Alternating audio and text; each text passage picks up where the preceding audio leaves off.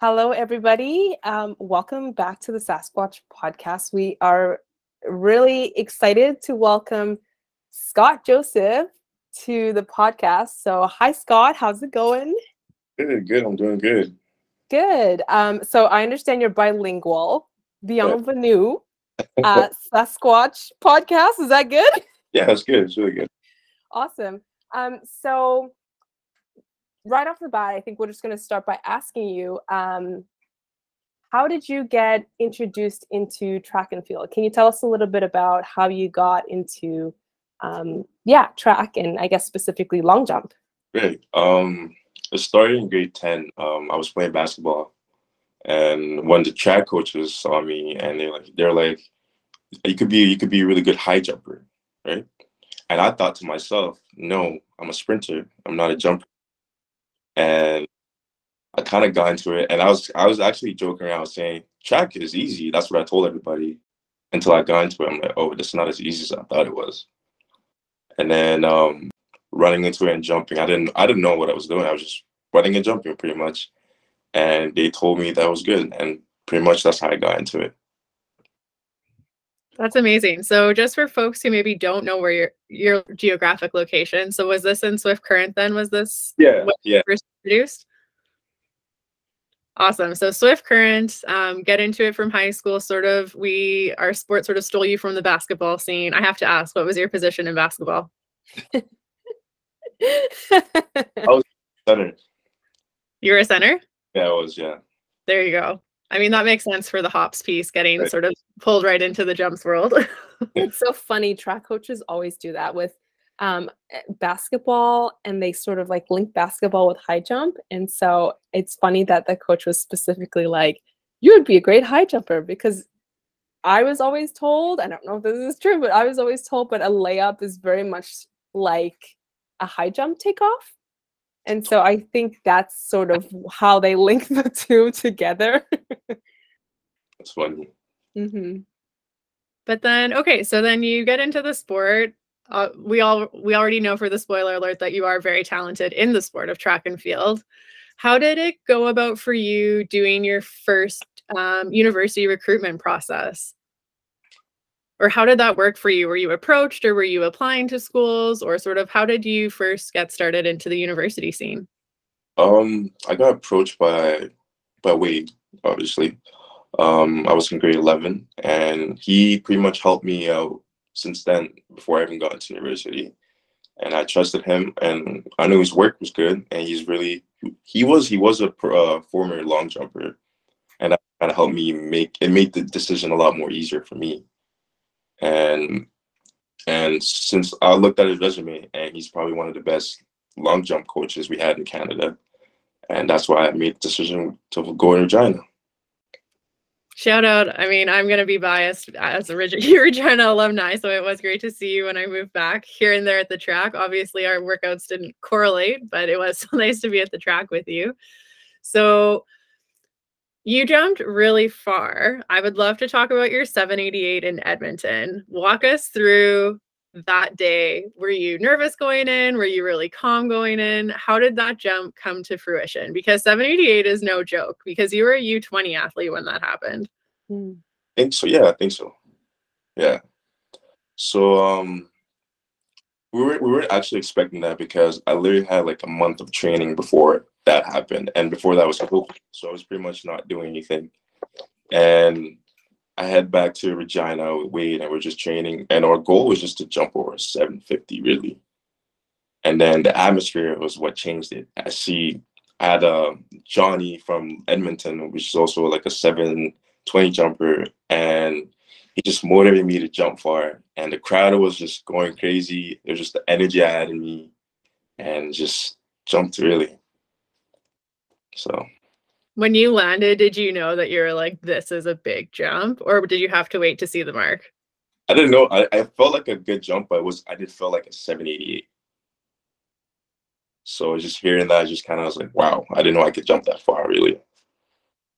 That's awesome. So I don't think I've actually seen you jump before. So I have to ask, are you a clapper? I'm not usually, because I'm shy and nervous. Usually telling me to do it just to get me more pumped up, but I would do it sometimes. Just last weekend I did it by myself, my own choice, I guess, which it feels good. It feels good when you do it. So yeah, it's nice to have the extra backup. exactly. And it does make a big difference. The energy and the atmosphere changes when you do a clap.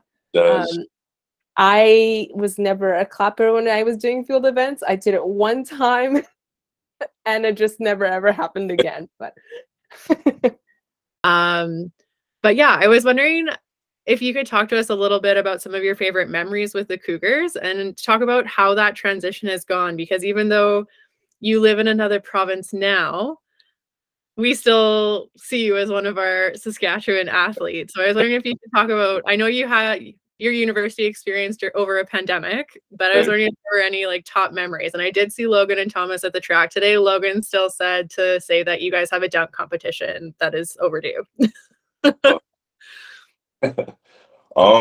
Regina and Cougars will forever be like my first family for sure. Going to my first year, I was so scared going into it, but everybody around me just made it easier for me to become comfortable. And they were so supportive.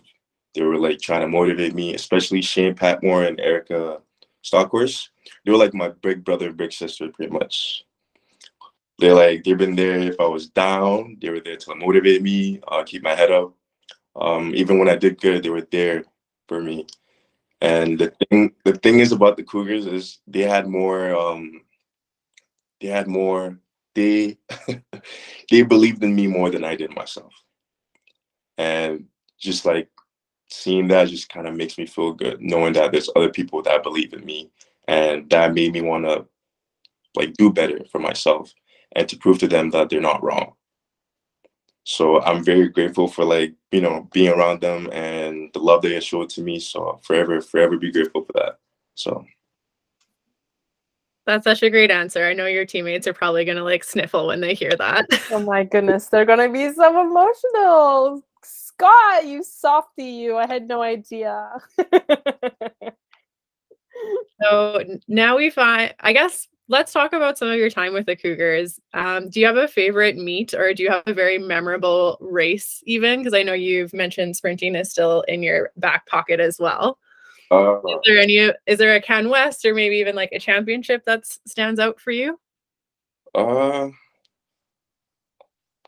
Can West for sure. For sure. I was, what do you call it? I was competing injured, right? And I was like, why am I even here? There's no point in me being here. And I had Ron McLean at the time. I think he ran his race and he did very well. And that just like motivated me. He came back, he said, you got this. And I was like, okay, now it's time for me to actually just put everything out. And you saw the team coming in closer, just supporting. I was like, oh man, I actually got to jump far now. And then like Saskatoon, when he jumped far, I was like, oh my God, I really, really have to jump far. So I would never forget that. Just like the everybody, like, the scenery, like energy in the room, just I would never forget that. It was amazing. I mean, maybe this is a good chance to talk about this because I feel like that jump off with Mike probably isn't going to be your last one, seeing as it just happened very recently this season. Do you know Mike outside of track, or when did you and Mike first meet? We met through track in grade 10, actually, provincials. And were you both in long jump at the time, or which? We were both in long jump at the time, yeah. And what's the rivalry? Is it a friendly rivalry or is it a talk trash to one another kind of rivalry? I don't know what long jump is like. Are you guys friendly rivals? We're pretty much like brothers, but people like that see us from like the outside, they think we're like fighting, but it's just jokes. That's how we are with each other. We just kind of pick on each other. But when it comes on to the long jump, it's serious competition. Like we don't know each other type of thing. And it's been like that since grade 10. It's like back and forth between me and him, who's gonna jump the farthest. And it's always been like that since we met. So that's good. It's something that can push both of you. I think it's a really healthy rivalry, if you will. Yeah, that's awesome. So I don't know if I mentioned this in the beginning, but I understand you're joining us today from sunny San Diego. Well, can you talk a little bit about just the facility that you're at and why you're there? AC, which is Athletics Canada, they do have this training program they set up throughout the year, and the athletes get to go to it. So there's a bunch of us here right now, just kind of get into the warm weather, just get to know more facilities, because some of us don't have that back in Canada, and warm weather too is really nice. You have access to physio, like all that therapists. Like some stuff like we don't have back home where we have to pay for it, and which here is free. You have access to that whenever you can, you know.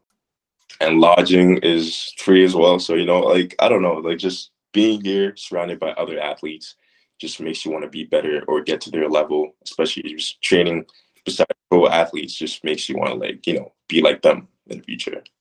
So yeah. Have you been to the Chula Vista Training Center before, or is this your first time visiting this facility? My first time being here. And are you enjoying the food situation that they have for you for all 3 meals being prepared? I've been going to bed full, like 3 meals a day. It's like holy. It's good meals, like 3 meals a day. It gets you full by the end of the day. So Yeah, but just to sort of elaborate on that for our listeners, the Chula Vista Training Center it's a pretty phenomenal center. I've been there myself. I've been to the track to race. I believe Adria has been there as well. Amazing track, just an all-around awesome facility. So that's pretty awesome that you get to take advantage of that right now and be in the sun. And yeah, so I guess you're in Chula right now, enjoying that warm weather training camp. How is training going? Because I know you've mentioned that you've had some injuries plaguing you in the past. Do you feel like you could say that you're feeling healthy now or on the upward trend? We've done some creeping. I noticed there was a sub 760 very recently as well. So I guess I'm curious, is this a healthy sort of upwards trend, or is this we're still kind of working through some injuries? oh, we're still kind of working towards it's not fully healed yet, but it's getting there. But like if I think about 6 months ago, I wasn't really able to walk. So being here right now is just amazing and kind of like a blessing. And like I am a lot stronger than I was 6 months ago, but I'm not at the top shape where I know I can be. So it's just kind of like progressively working to get to the best shape I can be by the summer. So yeah. Speaking of summer, can you share with us what you're maybe working towards, whether it's this year or maybe it's trying to get some marks in and prep for 2024? I know you've mentioned you're quite a humble athlete and shy, but I'd love to sort of hear what are some of those maybe thoughts creeping in the back of your mind for what you're working towards. If everything goes well this summer, Worlds is one of the meets I'm trying to attain. And if that doesn't work out, we also have Pan Am in November, actually. So those two are the main I'm trying to go to. And I just find out recently there's NACAG U23, which I'm able to go to. So if that happens, I'm willing to go. So yeah. Keeping your horizons open. We love to see it. Sounds like we can hopefully plan to see you at Nationals then. Yeah, I'll be there for sure. Nationals in Langley. We'll have a little Team Sask recap, see how things are going. Is there any other indoor races that you're planning for, or is this sort of your transition into outdoors before maybe you go back home to Calgary? I think I am done for indoors right now. I'm just kind of prepping for outdoors right now. I wasn't supposed to compete indoors, but since I healed a little faster, I guess just decided to put that in. So doing some benchmarking. I can appreciate that. Sometimes it's good to get hungry and get on a start line. Exactly, yeah. Mm-hmm. And since Adrian just mentioned this, you're in Calgary now, right? You're living there. Can you talk to us just about your, I guess, your new training situation there? Who's your coach? Tell us about some of your training partners. Yeah, going to Calgary I don't know, it was a big change for me, and I just kind of had to get adjusted to everything. But once I got settled in, I was like, this feels nice. Like the whole team is nice to me, supportive. Everybody kind of like push each other during practice, which is amazing. My coaches are James and James. they've both been helping me since September. With my injuries, training, everything, and they're amazing. They're amazing. So I am glad being in Calgary right now. So it's nice. That's That's good. awesome. And you sound like you're settled then. You have your living situation figured out. And then are you training full time then right now? Is that your main priority? Yeah, I am. I am. So I always like to ask athletes this. Do you have a favorite venue that you've competed at? The Butterdome, maybe. It's where the magic happened. Like me, it's like every time I've been there, I've always PB. Either that's in 60 or long jump. So That's your PB facility? exactly, yeah. That's why I like that. I like the track there. It is a fast track, so I can confirm it is a fast track with the green and gold all over the place. I guess we've had a chance to chat about, you started way back when in high school. Our sport stole you from the basketball scene. You had that first taste of a university experience with the Cougars, got carded at a very young age, set a lot of highly accoladed U20 records with your long jump career. Now we find you based in Calgary, currently at Chula Vista doing a training camp along the pros. I would love to hear who some of your role models are in the sport and who are some of those people you're looking up to, and maybe they're at the camp you're at. Are you starting to associate that maybe they're your peers versus people that you're looking up to? I say that's a good question, actually. I do have people that I look up to, but like mainly like people that are close to me as well. Michael, for instance, back in Regina, Shane Patmore, Erica Stockhorse, and Jolie Welburn.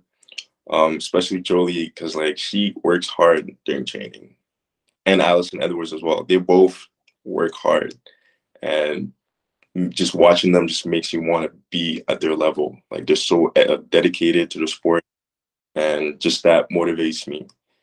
And just outside of that, there's also Damon Warner I look up to, Canadian favorite. We have Marcus Dandy from the United States. He's a funny guy, but I do like him. Is he at the camp with you right now? No, he's not. Oh, I met him last year, but he's a really nice guy. So yeah. That's amazing. So it sounds like you have some pretty great role models who you can look up to. I guess, what does it look like for you to reach those levels for yourself? I don't know. I'm working towards to break 8 meters, just get to that 8-meter mark. And then after that, just kind of work to going against one of the best in the world, just kind of represent the country as well in championships. So that's one of my goals that I want to attain.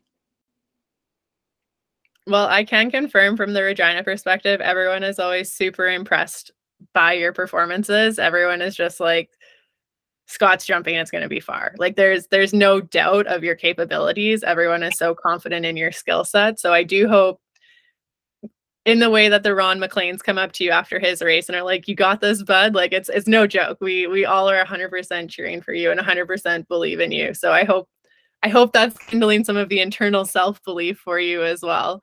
I know we'll be cheering for you when we cross paths on maybe some of the Canadian circuit races, or maybe if we're both in the States. I know our events don't necessarily correlate between the three of us. I mean, Astra's maybe been doing some long jump recently, so maybe you two might have a few more races that line up before my 800s. Nice, though. So when you're not at the sport, where can we find you? I'm guessing a basketball court might be one of the places. But where do we find you when you're not competing? Either, like you said, the basketball court, or I'm at home drawing. A lot of people don't know that I draw. Until I didn't know that either. Work, they're like, "Oh wow, you're actually really good at it." I was like, "Yeah, it's just been doing it since I was 6, and that's how I passed time, just drawing all day." So, what do you draw? Can I ask? Yeah, I do like a lot of like anime stuff. Sometimes I do a lot of animals. That's pretty much like what I draw, actually. So anime and animals. How did I know you were gonna say anime? There was a part of me that was sitting and I was like, he is going to say anime. I watch a lot of anime. That's amazing. I didn't know you could sketch. Thank you for sharing that with us. Cool. I always like to ask the question too. I know you've had a lot of really cool experiences. If there's any wisdom or advice that you'd like to share to your peers, or maybe something you'd want to tell your younger self when you were first getting started in the sport? Be patient. Can't rush everything. Just take things one step at a time.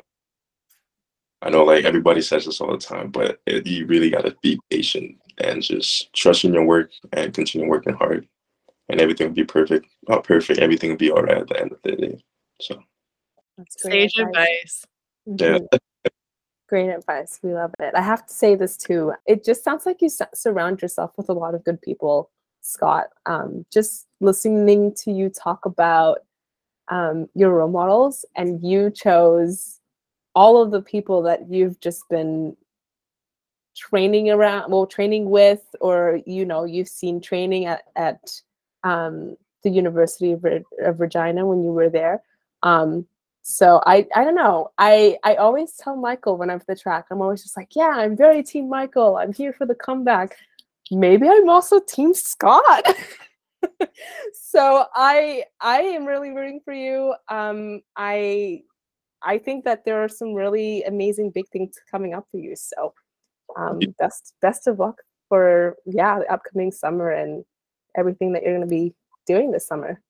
that means a lot. Thank you so much. Yeah. I'm gonna be cheering for the 1-2 finish for Scott and Mike, and have Yeah. Team on the podium. I don't know if you switched to Athletics Alberta or not, but we'll still claim you as a Sask athlete if that's all right with you. That's fine. That's fine. But yeah, my hope is I see you both on the podium. You're both healthy, because I know he's also coming back from an injury. Is that something you two actually talk about, or do you guys have that sort of connection where you talk about what you've been through, or is that sort of like an off limits topic when you're direct competitors? It's funny because like we're like, people think we're like twins because everything that happens to me happens to him, and it's been like that since high school. I get injured, he gets injured, or he runs the same time, run the same time. It's been like that since high school. We talk about injuries all the time, and I keep telling people that Mike is injured right now, but the numbers he's able to do right now is kind of impressive, and he's not even healthy yet. And I tell people like this summer is going to be a good summer for him. Everybody should watch out for him. So it's going to be good. It's going to be a good competition. So it's so funny too, listening to you talk about like you coming back and competing indoors, because Mike wasn't also going to compete this indoors because they didn't think he was going to heal that fast. And so when you said that, I was like, interesting, it's like you guys really are sort of in sync. yeah.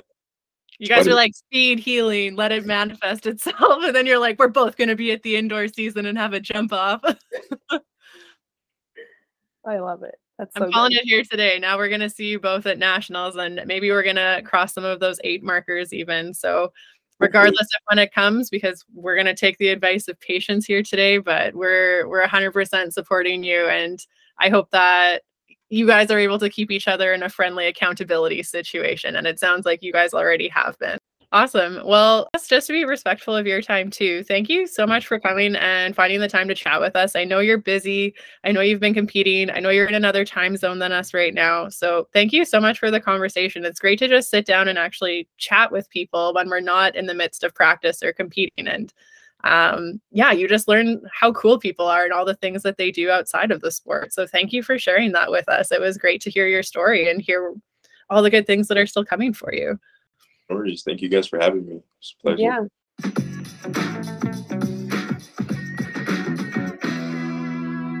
So you speak French. That's your your primary language.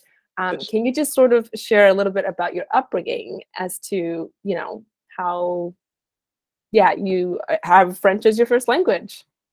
Well, so I was born in Africa, in a country called Niger, where in French we call it Niger. And then that's their main language is French, and that's how grew up speaking French. Move out from there in 2011. Moved to Winnipeg, and which we the French community, which is where we spoke a little bit, and then we moved to current England, and then yeah, that's how I got It's still current. Wow, that's so interesting. So how old were you when you moved from well, when you said it was much more magical, Niger to um, Winnipeg? How old were you? I was about 10 years. Oh, okay. Yeah. Mm, well, Astrid, how old were you when you moved to Canada from Africa? I was 12 when I moved, but I didn't move. Okay, so I don't speak any other languages other than English.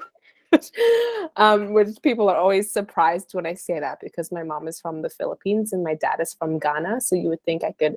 And then I grew up in South Africa.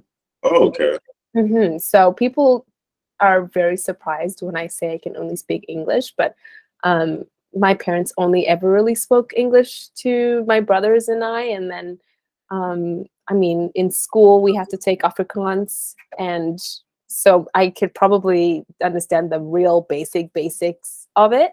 And then when we moved, I think at that point I had taken 1 year of Zulu, and Okay. then yeah, that was it. So, but I'm learning French, Scott.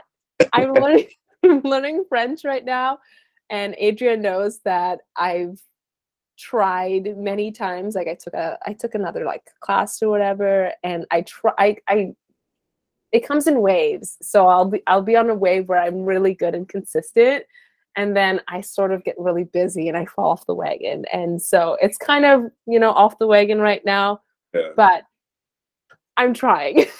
No, I do. Like, even for me, like, it came to a point where I started to learn my French a little bit. And I was like, that's not fair. My little, they all completely forgot how to speak French completely. And I didn't want to lose my main language. And so that's why I switched the program to French education, so I can keep language going. So I do understand. Like, 'cause I used to, before coming to Canada, I spoke about 5 different languages. Oh wow. French is the only one. Those. So, Hmm. yeah. Cool. So do you speak French with your parents? Yes, I do. That's cool. I can appreciate it. It's hard to learn French in Saskatchewan if you're not in a francophone community. I also wanted to learn French. I went and did some immersion programs, but the problem is that I didn't speak any French when I went out, and the placement exams I was told to fill them out. So I did, but I guessed too well. So I got placed in a class where I was being taught French in French when I didn't speak any French. So my first 2 weeks, I sat there not even knowing they were calling my name in attendance. But then the problem is that I learned to hear and speak the language, but I can't send an email. I can't conjugate anything. I have functional French, I guess you could say. So if I need to order off a menu, or if I need to ask questions about the train that I'm trying to take somewhere, I feel like I can do that, or ask or order a coffee or something. But I feel like if I have to email somebody in French, it's going to look like a kindergartner probably tried to write it. But yeah, it is challenging, because I felt like when I was over there, it was hard to switch thinking in languages, because I felt like the girls could translate really fast, because some of them did immersion in very Anglophone communities. But when I was there, I just straight up didn't know what they were saying. I was like, qu'est-ce que c'est? Je ne sais pas. Like, that was pretty much what I said for the first 2 weeks for everything. But I think there was a point where it was really, really hot, and I think I actually dreamed in French, and I was like, I think I'm thinking in French finally. But then it's interesting for memory recall, because when I came home, my family would be like, oh, tell us about your experience. But I would want to tell them the experience in French because it happened to me in French. It was really hard for me to tell the story in English. Like, it didn't sound right. So I think that's really interesting for you and like, kudos to you to be in very Anglophone communities and maintaining your French with an education program, because I can appreciate it was hard for me, and like, my family doesn't speak French, so when I came home, I didn't have anyone to sort of carry it out with. It's sort of, when I go somewhere, I always joke that if someone tells a joke in French, I might laugh at it, but if they ask me why it's funny, I'll be like, I'm thinking in English. I can't answer you in French yet. Like, it takes me a while to switch the thinking process. So I do feel like the language pieces are really useful and important, and especially on like an international scene when you're traveling. I'm sure it's come in handy once or twice. But yeah, anyways, there's like our very minimal French combined background. Astrid can probably read and write it much better than I can. The reading, you know what? It's funny. The reading and writing, I can do it. I can do it. I could possibly do a little bit of conjugating as well, but half the time if I'm reading it, I'm like, I don't know what I just read, but I know I said it right. Because I've gone through like learning all of the like basics and the sounds and everything. And so when I'm reading it, I can be like, look at it and read it, but not be like, I don't know what I just said. I mean, I would never know that English isn't your first language based on a speaking level. I can't say as I've ever read any of your writing, but I'm sure it's just as great. So kudos to you for being like the true bilingualist, or I think you said 5 languages at one point. So good for you. What are the other languages that? They were like we call it mother tongue. We call it sort of Zarma, and like Nigeria was like a Muslim country, sort of Arabic as well. My mom's language, I forgot what it's called actually. And my dad Sudanese, which that's what he speaks, and the other one was Hausa. So yeah. So that's actually like 5 plus French plus English. Yeah, include French would be 6. Yeah. That's very impressive. Yeah. Very you cool. You like Coco. Holy. Yeah.